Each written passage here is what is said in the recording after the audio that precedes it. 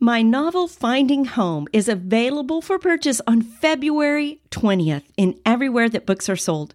One reader called it a spiritual experience embedded in pure drama, and that's exactly what I wanted to do.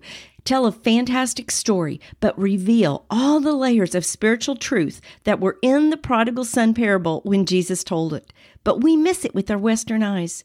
You will be amazed at the Father's incredible love for you. You can find out more on my website, susankmacias.com/finding-home. Welcome, friend. Do you find yourself with an empty nest and a faded vision? Then you're in the right place. God still has a calling and mission for us in the second half of our lives, because you know what? We're not done yet. So join me, Susan Macias, author, speaker, and empty nest mom, and let's explore how our family, our church, and our world needs us. Hey friend, guess what? It's 2021. Okay, I bet you already knew that, but can you believe it? I can't. In the last episode, I asked the question, what if 2021 isn't any better than 2020? But no matter what happens this year, we need an action plan. Where are we called in such days, the days that we find ourselves in?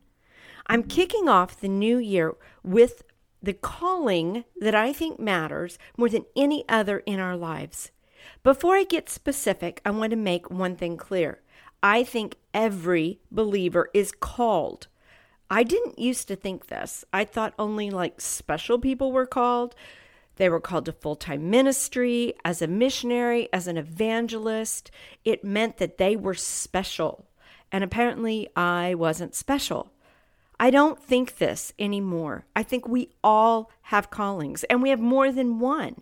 There are places that God is using us to take His word, His truth into the world. I've been called to many areas of ministry in my life. My main ministry for my adult life has been my family. Focusing on home and children was a calling. That meant it was hard. It was spiritual work. It had eternal consequences. And because of that, when I didn't want to do it anymore, and let's be clear, there were times I didn't want to do it anymore, I had to remember I'm called to this important work, and this work is therefore holy, and it's not optional. Now I find myself in the second half of life, or my third, or my fourth quarter, or however you want to work the numbers, no matter how many numerical years I have left, because I have come to that end of intentional parenting in that way, I feel like I'm in the second half of my adult life, and I'm no longer called to my home ministry in exactly the same way. I'm still called to my family and to ministering to my husband and my children, but there is more space and more places that I can serve now. So now let me go back to the place that I think every believer is called. And this is where I was called during my family ministry season, and it's a call that remains. That's the call to prayer. If you believe in Jesus, you're called to this too. And if you wonder where I get that from, I can't give you an exact verse that says prayer is a calling. But I can show you where we have been commanded to pray repeatedly. In the ESV, I can find pray, prayer, praying, prayed, or prayers. So all the versions of pray. In the Old Testament, 162 times. In the New Testament, 151 times. I know this because I counted that. I have not yet counted words like ask, cry out, supplication, plead, give thanks. All of those are prayer words too. Many of the Psalms are entire songs of prayer. Prayer permeates Scripture. Does it permeate our lives too? Jeremiah 29:12-13 says, "Then you will call upon me and come and pray to me, and I will hear you. You will seek me and find me when you seek me with all your heart." Are you worried that you have to earn a hearing? You have to do a certain thing before you'll be worthy to be heard in prayer? Feel like you need to get your act together? That is not what this scripture says. It just says to seek Him. God calls us to seek Him. And then let's go a step further. In Psalm 102, I'm going to read verse 1 and verse 17. But listen to verse 1. A prayer of one afflicted. When he is faint and pours out his complaint before the Lord. Hear my prayer, O Lord. Let my cry come to you. That is all in verse 1. Don't you love that? Listen to this. It's an afflicted person. So if you feel afflicted, there you go. Psalm 102 is for you. How is he feeling right now? Faint? He's complaining. He's pouring out his complaint. Do you ever think of prayer like that? We can pour out our complaint to God. He asked God, please hear me. Let my cry come to you. And then listen to verse 17. God regards the prayer of the destitute and does not despise their prayer. Are you afraid because you're complaining God's going to despise your prayer? In the same chapter where it says the prayer was a complaint, it says God does not despise that. Psalm 66:19 says, truly God has listened. He has attended to the voice of my prayer.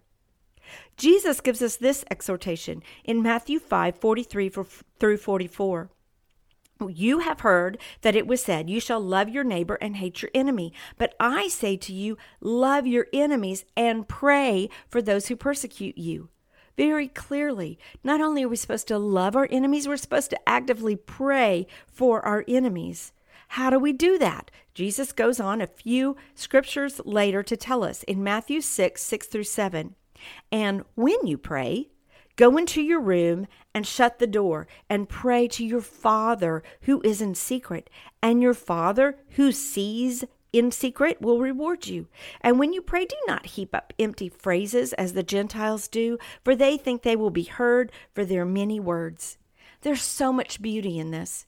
It isn't specific words that we have to say. It isn't that we have to make a show of it. It doesn't say you have to kneel down and clasp your hands and bow your head. None of those things are bad, but that is not an instruction that Jesus gives us to do in order to be heard. We need to get away with God, and we need to just talk to him. That is prayer. Luke 18:1, Luke tells us that Jesus told them, his disciples, a parable to the effect that they ought always to pray and not lose heart. Isn't that great? There's a parable that just says, hey, keep knocking on the door, keep crying out, because you're supposed to always keep praying. Don't ever lose heart in your praying. You want some more evidence? These commands are to everybody, not just to a few. We are all called to pray. In 1 Thessalonians 5:16 through 18, it says, rejoice always, pray without ceasing, give thanks in all circumstances, for this is the will of God in Christ Jesus for you.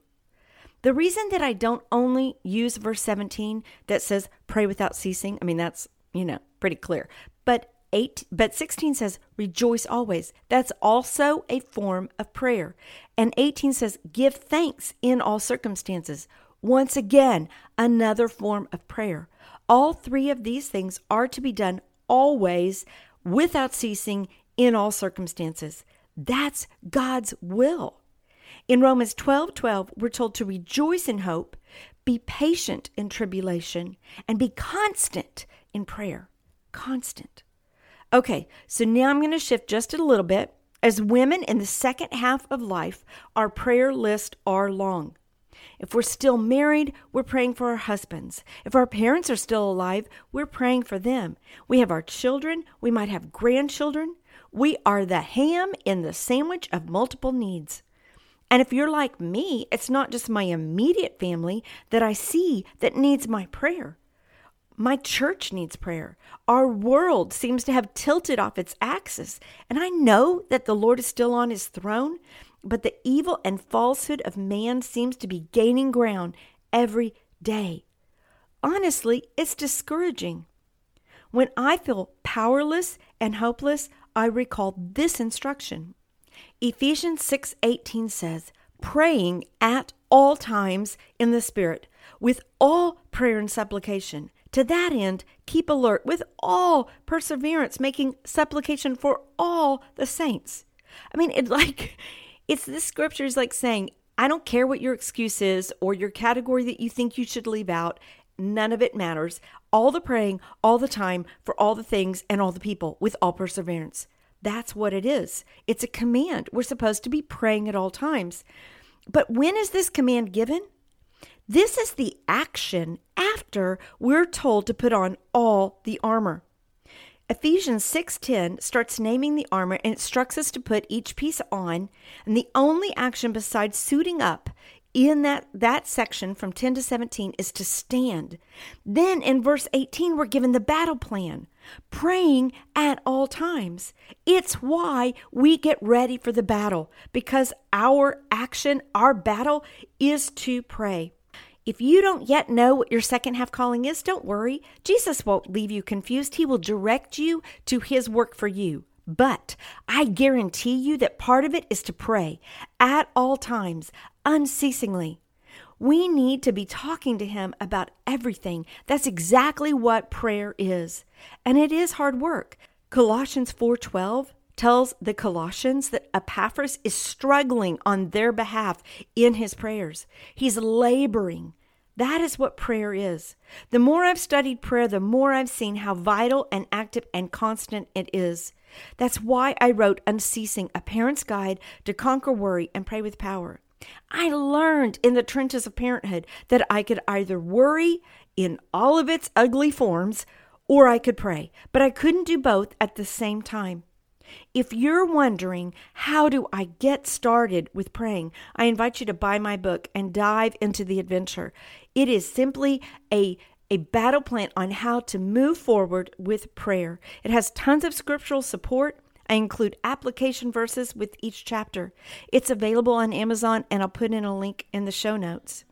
Also, you can head over to my website, SusanKMacias.com. I have a new gift for signing up for my email list. It's titled 5 Prayers for My Adult Kids. Sign up, you'll receive an email that will give you access to this short ebook. It's only about 8 pages long, but it's chock full of scripture to pray on 5 specific subjects that are particular to our adult kids. And come back next week. All of January will be a concentration on our call to prayer. Don't worry about praying correctly. You don't have to do it right. Just talk to Jesus. That's what prayer is. So pray. Pray some more. Keep praying. Thanks for joining me today. Check out my website, SusanKMacias.com, to find more encouragement and to be empowered toward taking your next step. Connect with me on Facebook or Instagram at Susan K. Macias. If you enjoyed the podcast, would you please leave a review on Apple Podcasts, Spotify, Google Play, or whatever platform you listen on?